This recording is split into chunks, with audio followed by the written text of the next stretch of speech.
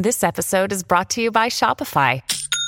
Forget the frustration of picking commerce platforms when you switch your business to Shopify, the global commerce platform that supercharges your selling wherever you sell. With Shopify, you'll harness the same intuitive features, trusted apps, and powerful analytics used by the world's leading brands. Sign up today for your $1 per month trial period at shopify.com/tech, all lowercase. That's shopify.com/tech.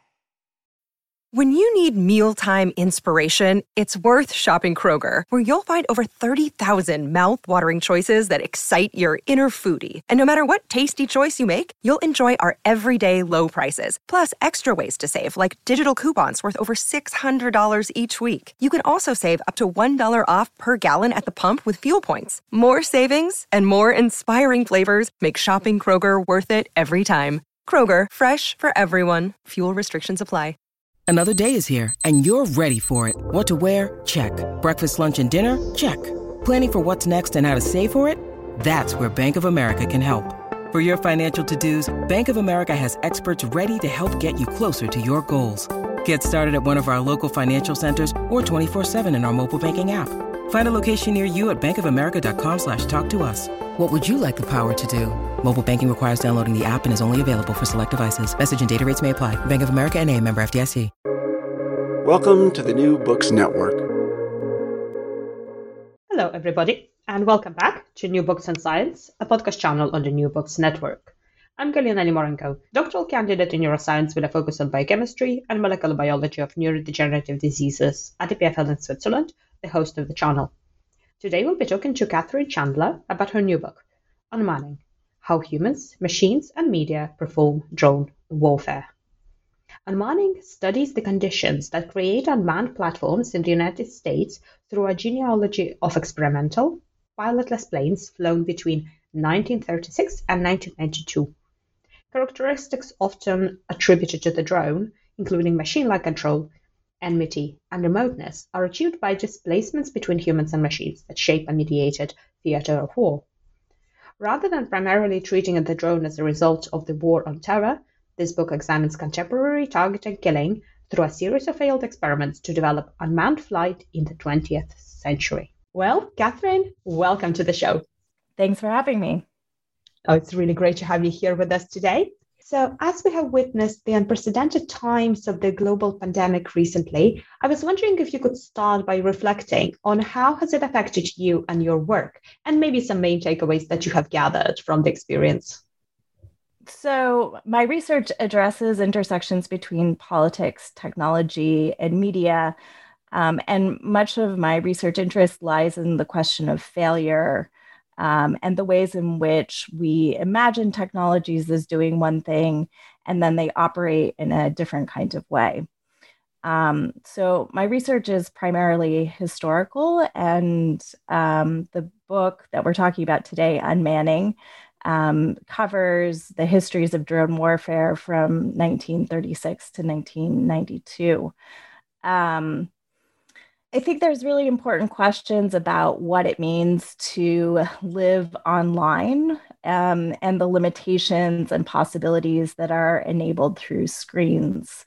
Much of my work is concerned with drone technologies that actually are not even operated through screens and are experimenting with the idea of remote control and what that means historically.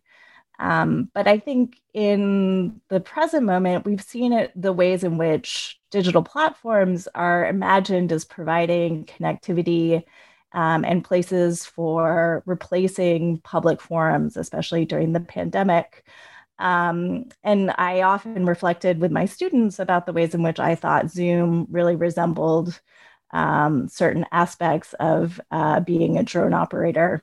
You have this uncanny ability to zoom into a classroom and be close to students, maybe pick up on intimate details of their life, even as we are incredibly distant. And I think there's something about that paradox that is really important. But I also think there's something really important about the ways in which the idea of access to online platforms is actually very limited. And certainly in the United States and Europe, where a lot of work from home took place online, that was only for a certain class of people and for certain kinds of work.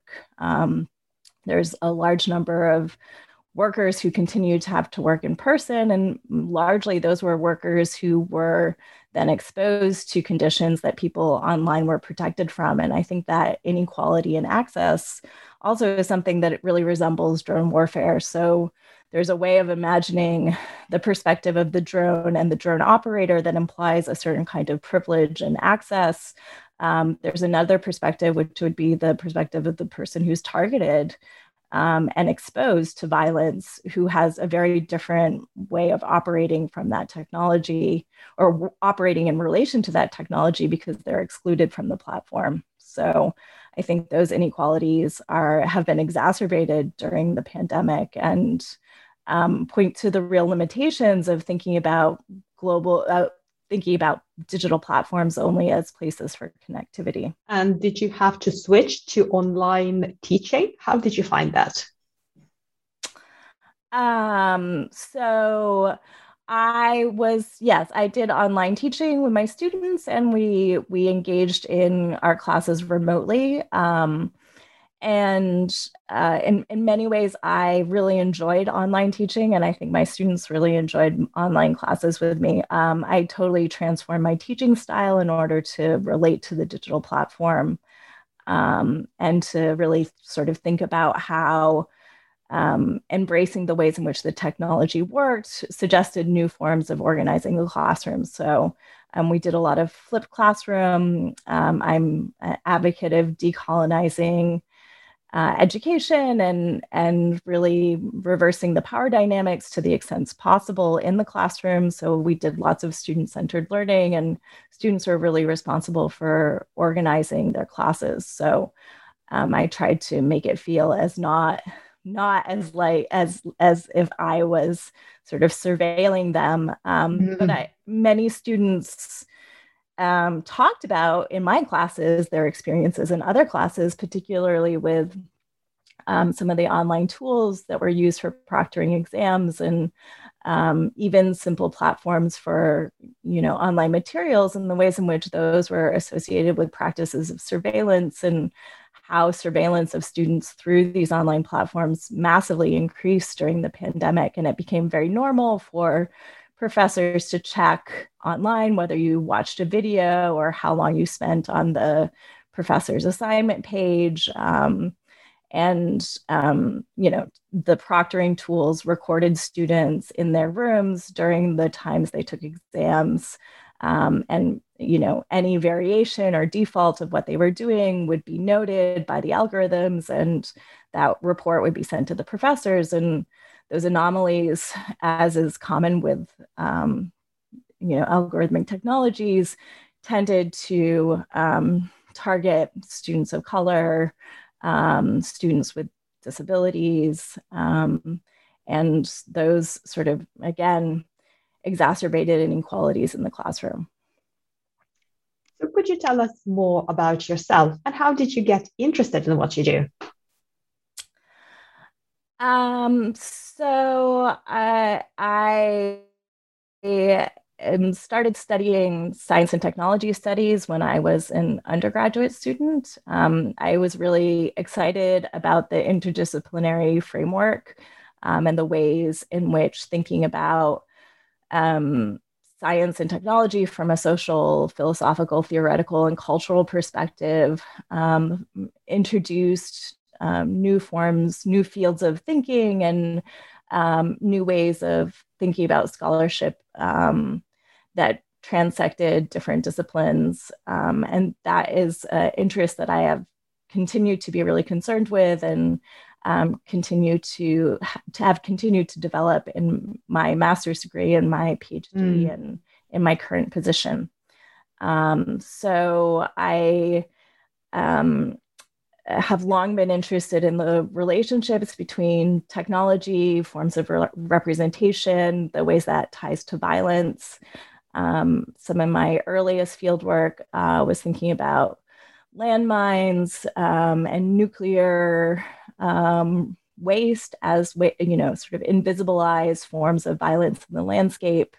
And while I was doing some of the research for that project, I came across some of the early experiments with drone warfare in the Nevada desert, which happened to overlap with where the Nevada test site is. So Creech Air Force Base, which is where many of the drone flights were initially operated from and was one of the major testing areas, is adjacent to the Nevada nuclear test site. And so while I was out in the desert, sort of thinking about this project about violence in the ground, I became aware of this new form of violence in the air. And that sort of really flipped the perspective on my work. So instead of thinking about relationships between technology and place through, invisible presences in landscapes, I started thinking about it through air power and drone technologies. And this was in 2008, where drone aircraft really weren't being thought about by a lot of people. The projects were still, largely classified and mostly secret. And I ended up using a historical approach for my book because I couldn't get access to the information that I wanted about contemporary drone operations.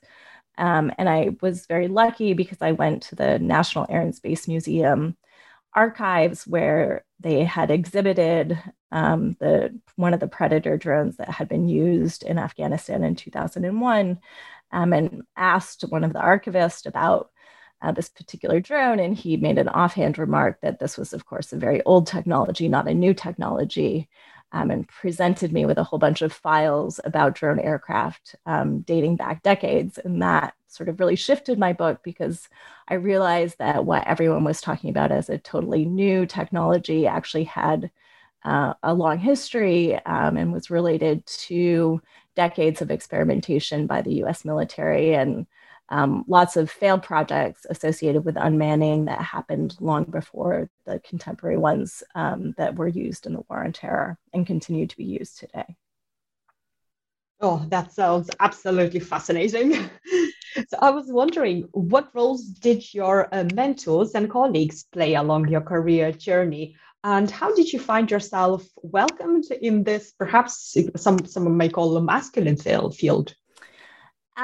Yes. So this is a really interesting question. Part of what has enabled me to do my research is that I don't really belong to a field. Having been trained as an interdisciplinary scholar and someone who is in science and technology studies and critical theory, race and gender studies, I've always sort of been outside of everyone's field. And that has real disadvantages, but I suppose the advantages is that no one ever thinks that I belong. And so that means that there's less questions about getting access. And one of the things that's really interesting about the difference between historical materials, especially those that are declassified or those that are, now technologies that are obsolete, is many people are willing to talk about them and the ways in which contemporary projects, it's just impossible to get access to the information.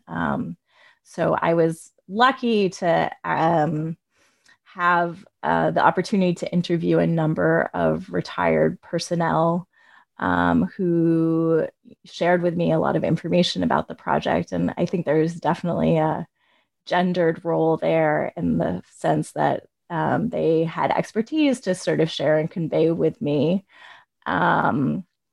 And yeah, I think it's been interesting to me in this. I'm currently a professor in the School of Foreign Service, and my disciplinary background is very different from that of many of my colleagues, especially those that come from more traditional security studies perspectives. And I think they see my work and my contributions as something that is sort of outside of their usual disciplinary expertise. And so that has given me the opportunity to make critical claims that are not typically made within these fields, but they're also marginalized because of the various different sort of disciplinary perspectives. I was very lucky to study my PhD in the rhetoric department at Berkeley, which is renowned program for interdisciplinary work in the humanities and social sciences. And my dissertation advisors included a really interesting mix of people from different backgrounds. So it was co-chaired by David Bates, who is an intellectual historian who works on political theory and histories of artificial intelligence. Karis Thompson, who is a science and technology studies scholar who works on feminist technologies. Samara Esmir, who is a post-colonial theorist and legal scholar. And Jake Kozak, who is a geographer who works on science and technology studies. So there was a really diverse interdisciplinary field of scholars who helped to shape my work and produce something that also doesn't necessarily fit with any one intellectual tradition and is really interested in sort of interrogating contemporary politics and power through technology and pointing out the ways in which technology and power are connected to issues of race, gender, and nation, and even in denials of power, right? So saying that it's a machine or it's unmanning, that is a way of re-articulating a particular idea of who is human, whose life should be protected and preserved, and that those forms of inclusion and exclusion that I sort of talked about initially through the framework of Zoom or even being online are really important political structures that operate today. And I think it's really important to address those and to think about the inequalities that they create globally. So what would be your advice to young career researchers or students who are a little bit unsure about this interdisciplinary aspect of the work, for example, as you do? What are you unsure about? What? Not being tied down to one discipline, but really being in the intersection between. Well, I mean, I don't think it's actually easy to end up where I ended up. So I don't think that happens to most young researchers. It's a very poor decision in terms of having a career later on if you don't fit squarely into any discipline, because it means that no one wants to hire you. So, but it's been quite rewarding, hasn't it, for you?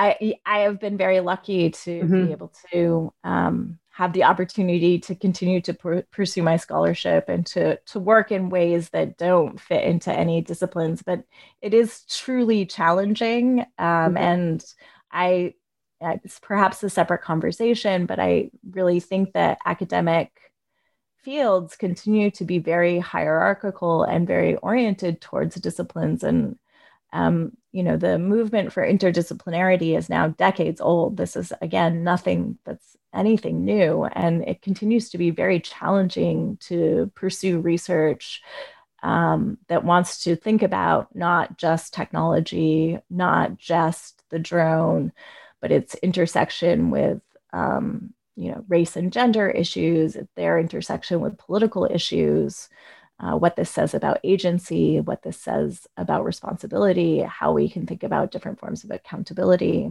And I really strongly believe that we need more scholars who are willing to ask challenging questions in cross-disciplinary fashions, because the nature of the problems that we are confronting globally, everything from AI to climate change, does not fit squarely within academic disciplines. So,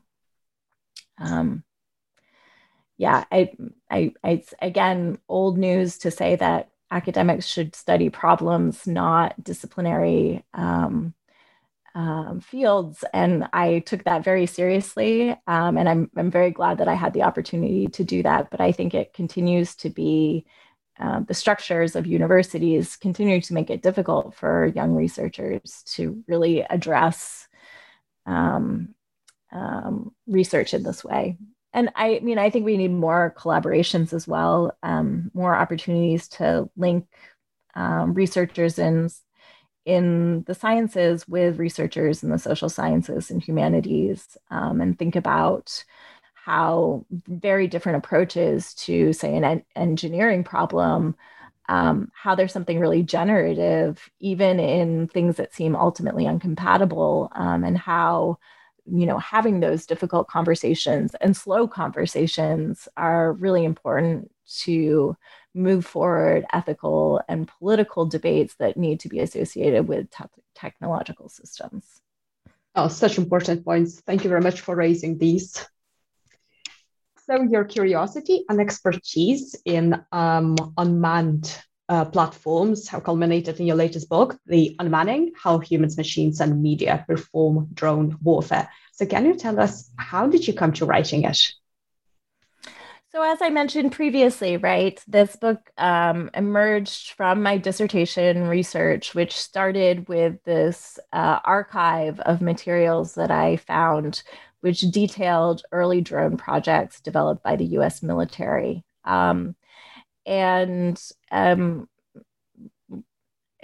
think the most important part of this was finding an archive within the National Archive that was 123 boxes of materials.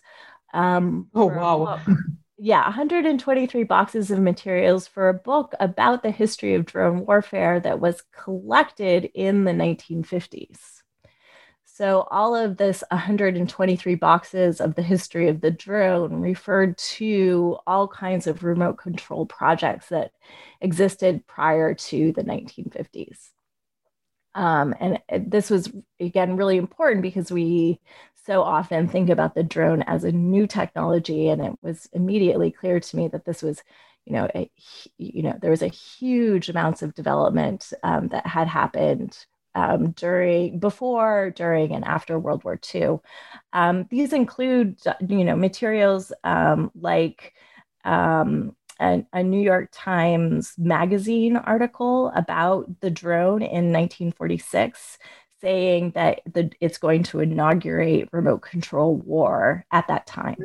And that was referring to drone aircraft that were flown remotely by radio control. They were controlled from other airplanes because at that time, you needed to maintain a line of sight connection between the aircraft. And it was easier to maintain a line of sight connection for the radio control between two aircraft than from an operator on the ground into the air. And so they would remotely operate aircraft from another aircraft. And these were used during the Operations Crossroads atomic tests. And the drones were responsible for collecting air samples and for they were also used to film and film using photography and moving pictures of the atomic tests.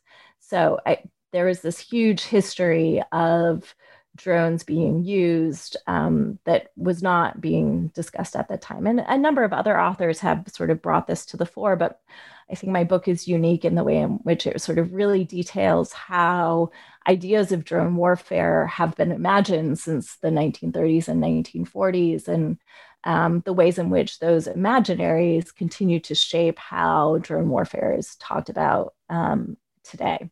And I think also one of the things that's really important with the historical materials, particularly because many of these projects were considered failures, they were canceled, they were kept secret, they were never brought to light, in part because the drones crashed and fell, they didn't work as expected.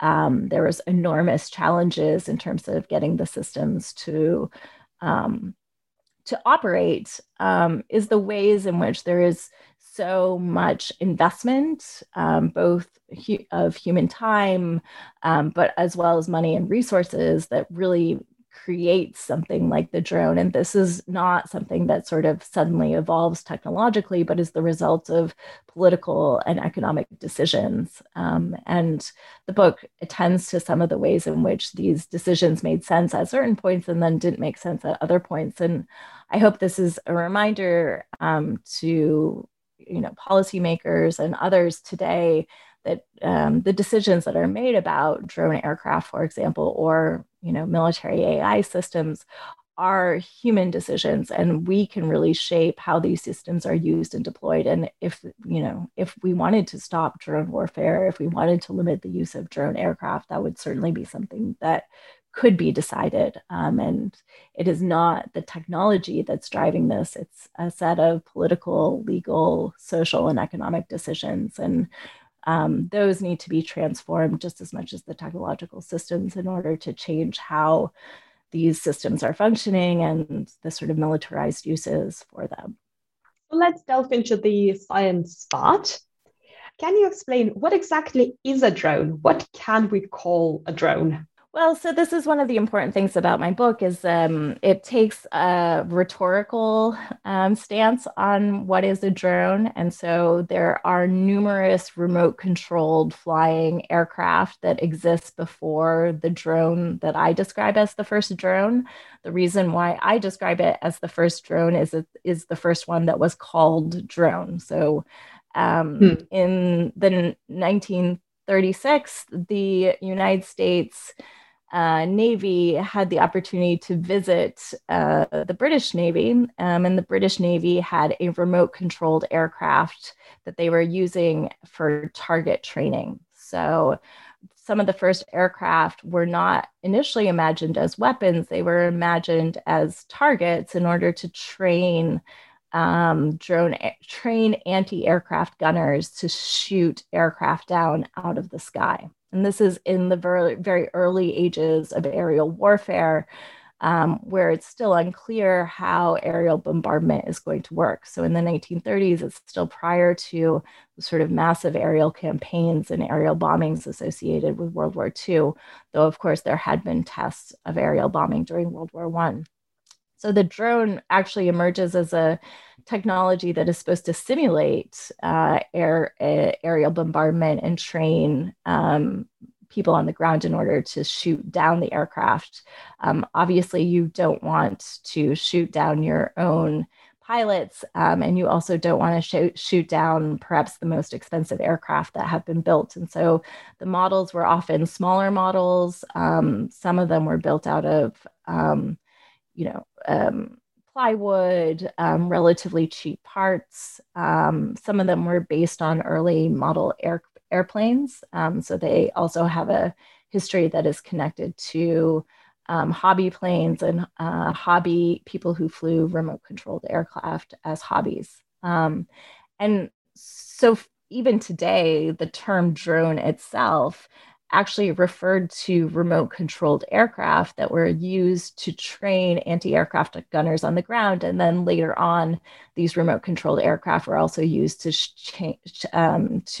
train Navy shipmen, and was also used in Air Force Top Gun competitions, Navy Top Gun competitions, and the drone was the target. The remote controlled drone was the target that piloted aircraft learned to shoot down. And within the military, historically, drone has really had a pejorative understanding associated with it because it was it was the remote controlled decoy that they would use as a training tool for other wartime operations.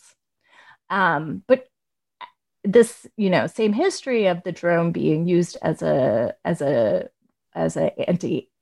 target for target practice, that very early project, which began in the 1930s, the commander in charge of it quickly realized that that the drone could also serve as a weapon. And so he promoted that particular remote control plane as a prototype of one of the first guided missiles.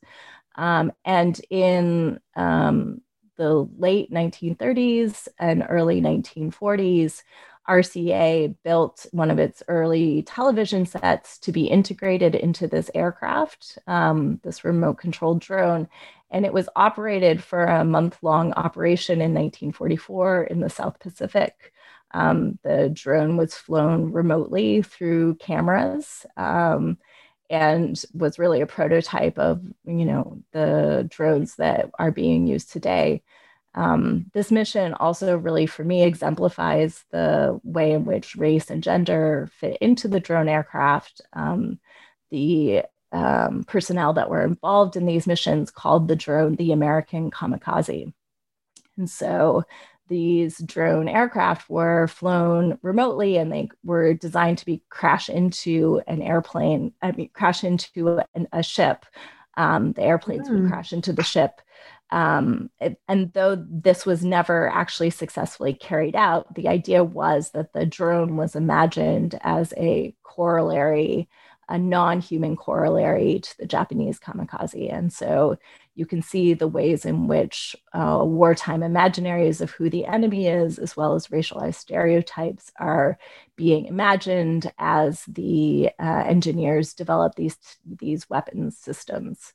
And I think those histories are really important to excavate and think about, because it shows how the technology is not a neutral system. It is not imagined simply as a mechanical agent. It's being associated with all kinds of human factors as well. Those shape how we understand and operate the technologies. At Evernorth Health Services, we believe costs shouldn't get in the way of life-changing care, and we're doing everything in our power to make it possible. Behavioral health solutions that also keep your projections at their best? It's possible. Pharmacy benefits that benefit your bottom line? It's possible. Complex specialty care that cares about your ROI? It's possible. Because we're already doing it. All while saving businesses billions. That's Wonder made possible. Learn more at evernorth.com/wonder. Your brain needs support, and new Ollie Brainy Chews are a delightful way to take care of your cognitive health. Made with scientifically backed ingredients like Thai ginger, L-theanine, and caffeine, Brainy Chews support healthy brain function and help you find your focus, stay chill, or get energized. Be kind to your mind and get these nootropic chews at ollie.com. That's OLLY.com. These statements have not been evaluated by the Food and Drug Administration. This product is not intended to diagnose, treat, cure, or prevent any disease. So how do we see these early technologies evolving into the contemporary throughout the 20th century? So it's really interesting because, again, it's not a straightforward evolution. And I think it's really important to see how the drone is always deeply connected to social, political, economic systems, and the ways in which decisions in these cases by the U.S. military can abruptly change and transform how the technology is used. So the weapons that I'm describing from World War II were deemed by Vannevar Bush, who was sort of the head of science R&D for the military during World War II, as a colossal failure. And it was seen as a really wrong way to go about developing missile systems. And so the project was all canceled. The televisions that RCA had developed were basically mothballed and never used. Those televisions, however, actually became part of the domestic televisions, part of the television set that was developed for the drone, known as the IMI, which is a image orthicon, which helped to transmit the image and make it visible on screen. That became a key part for the development of television sets that were used domestically in the United States. So that drone actually lived on, not at all in a military context, but in a domestic commercial context. The next set of drones that were developed were jet drones, and they flew very fast. And they were initially used to as targets for training anti-aircraft personnel how to shoot down jet planes. And those were equipped with cameras and used for aerial surveillance, mostly in Vietnam and Korea. And so the first systems were imagined as weapons platforms, whereas during the Cold War, unmanned aircraft were imagined as flying cameras. And the programs were, a corollary to or a competitor, depending on the circumstances, the development of satellite technologies. thousands of drone missions were flown for aerial surveillance during the Vietnam War. And again, at the end of the Vietnam War, those systems were also deemed a sort of colossal failure. Many of the drones flew off course. They did not go the direction that they wanted them to. These were film cameras, not real-time images. So the drone would fly its flights, and then it would drop a capsule of film, which would be collected. The capsule of film would have to be flown to a photo developing studio. The photos would have to be developed, and then they would have to be flown back to the commander in order to get the information from them. And so that process, even at its fastest, took 8 to 12 hours. And by the time you got your images, often the other military that you were trying to surveil was in a different location. Again, the sort of ways in which we imagine the drone being useful was not, it did not prove to be useful in these ways during Vietnam. And some countries were aware of the ways in which the drones were being used for reconnaissance, and the American models that were used in Vietnam were bought by the Israelis in the early 1970s. And again, the prototype didn't fly as expected, and it was not able to be useful during the 1973 war with Egypt, commonly known as the Yom Kippur War. But it then led to Israeli developments with unmanned aircraft. And again, there's sort of an interesting story here about technological exchange between the United States and Israel during the late 1970s and early 1980s.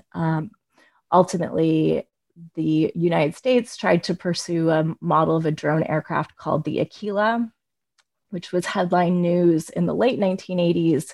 As a sort of example of military misspending and excess. The price tag for the drone ultimately was, close to $1 billion, and the system functioned. Yes. So at the same time as the United States sort of massively misspent its money on this early unmanned aircraft that is again sort of seen as one of the colossal failures of technological development, of military technological development during this time period. The Israelis made a model that was sort of much cheaper and built out of fiberglass, which has become then this prototype of what would become the Predator drone. The US bought a version of this, which was known as the Pioneer, which it deployed in the first Gulf War. So the Israeli drones were the ones that were reintegrated television again. So television had sort of changed significantly since it had been initially tried with the RCA televisions in the in the 1940s. And these systems were able to provide real-time streaming video from the drone platform to commanders that were located approximately 20 miles away from where the drone would be. And so that became this sort of model of monitoring the battlefield by television. This worked much better in the Israeli context, which was concerned with its wars with Lebanon and Jordan at the time. As drones could be placed near the border with Israel and then flown 20 miles away in order to be able to see what was happening. Whereas the United States at the time was still concerned with the Cold War, and that kind of technology didn't make strategic sense to them in terms of, a standoff between the Soviet Union and the United States. And so, again, there was a very different understanding about what this technology was for and who was going to use it, how it was going to be developed. And And again, as I mentioned, what's really notable from the headlines of the late 1980s and early 1990s is unmanned aircraft were, headline news in the Washington Post and the New York Times as exemplars of excess military spending and the ways in which sort of failed military projects misspent money and did not achieve what their intended goals were. So all of this history is layered into the sort of supposed newness of the drone strikes and the war on terror. And it was really surprising to me during the research process. I actually wrote an email to one of the journalists who covered drones during the 1980s and 1990s. He was a staff reporter at the time for the Washington Post and is now a professor of journalism at NYU. And he did not remember covering drone aircraft during the 1980s and wrote back to me that he thought they were new and was really surprised that I had uncovered his byline in the articles that I found about this. So, oh, wow. I'm really interested in what this collective amnesia about technology means. And I think it's really important to think about this right now as well, because we're, of course, seeing a real resurgence in discussions of artificial intelligence and military artificial intelligence as well. And there's a long prehistory to artificial intelligence that also is deeply tied to the Cold War and US defense. And many of the early artificial intelligence projects and research were funded by US military spending during the Cold War. And at the end of the Cold War, those projects also were canceled as they were not seen as yielding any results. And again, sort of 30 years later, we now see a real resurgence in this. And right now, the military is massively investing in artificial intelligence again. So what do these cycles mean? And what does it mean to rethink our ideas of technological evolution as instead these contingent processes, as ones that are deeply shaped by political and strategic goals, and also the important ways in which machine evolution is imagined as driving this, whereas it's actually being determined by engineers, policymakers, actors within the military who think that unmanning is a strategy for the future, and who is engaged in these discussions. I think that's the other thing that's really important to me is I think a lot of choices are being made about what the future of war is supposed to look like. And I really believe in a way of thinking about the nation, national security, but global relations much more broadly, that would be much more accountable to a broader swath of humans, to a different set of actors that would not ask just questions about national security, but what this means for humanity much more broadly. What kind of inequities is this perpetuating? What kind of relationships are being built into the technological systems that are being built, and at times not even consciously, right? And so how can we be much more aware of the implicit and explicit forms of bias that are shaping the development of technologies, often in highly militarized fashions, and what would be a more peaceful way of trying to develop technological systems? What AI systems are not being funded? For example, technologies that are not imagining the future of warfare, but a radically different kind of future. Where is the space to sort of be thinking about this? And again, how have these disciplinary conventions, these conventions of what politics mean, the conventions of what engineering mean, really limited the scope of how we imagine and think about technological systems. So what discoveries about yourself and maybe about society along your journey to writing your book Unmanning surprised you the most? Um, that's an interesting question. I think there's a in the book, I'm very interested in this psychological concept called disavowal. So disavowal is where you say something isn't there, but precisely in saying it's there, you recognize that it's there. So one of the things that I think happens with unmanning is it says to us, unmanning, there's no man. But what becomes immediately apparent is there is definitely a man right there behind it. And that's specifically gendered, I think, in an important way, right? They're not unwomened aircraft. And of course, today, many of the operators are women. But I think we might ask ourselves this question about what kind of masculinity, what kind of imagined human is behind these technological systems. And I mean, this relates to research that has been done, for example, about the ideas of a user, right? So when you ask people, people use gender neutral terms when they describe the user of a computer. But if you ask people to draw who a user is, they overwhelmingly draw men, usually about 70% of the time, right? So I think there's this way in which,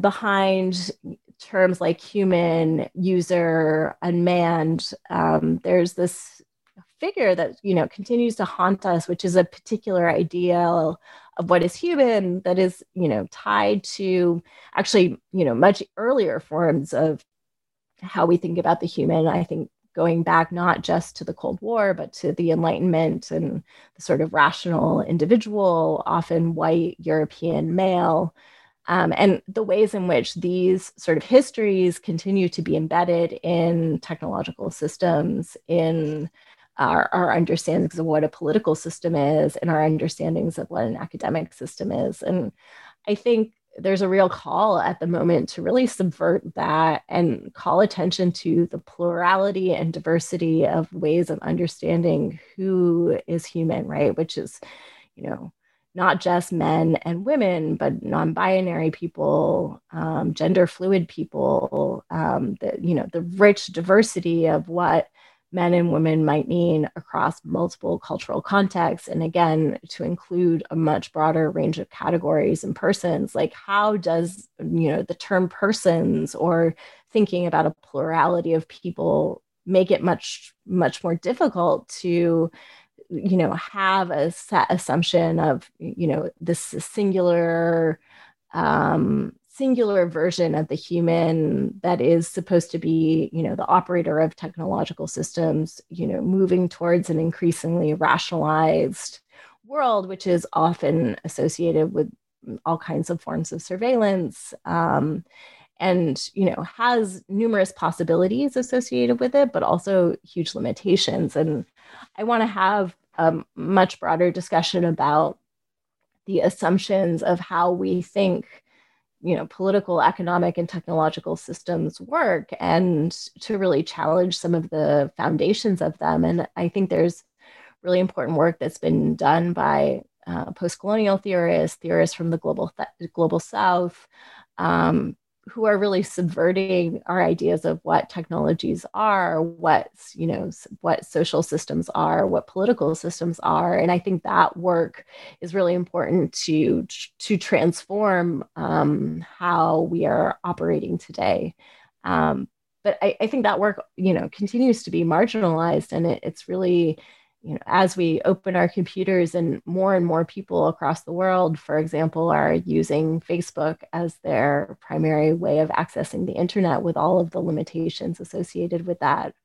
As we've become more and more technologically homogeneous, how is that changing our society, and how can we work against some of those modes, which I think are increasingly militarizing our everyday life? Oh, yeah, for sure. These are such important topics. And as you say, we also need to bring different people into the discourse, not just one population, isn't it? Yes, definitely. I mean, I think one of the limitations of my book is that it's very much told from the US perspective, US-Israeli perspective, right? And I think it in some ways replicates what the drone does, right? So people on the other side of this, right, the combatants in Vietnam, the civilians in Vietnam, right? The people that were watched by these cameras, they're not given agency or voices, they're targets, right? And I think there's some really important scholarship.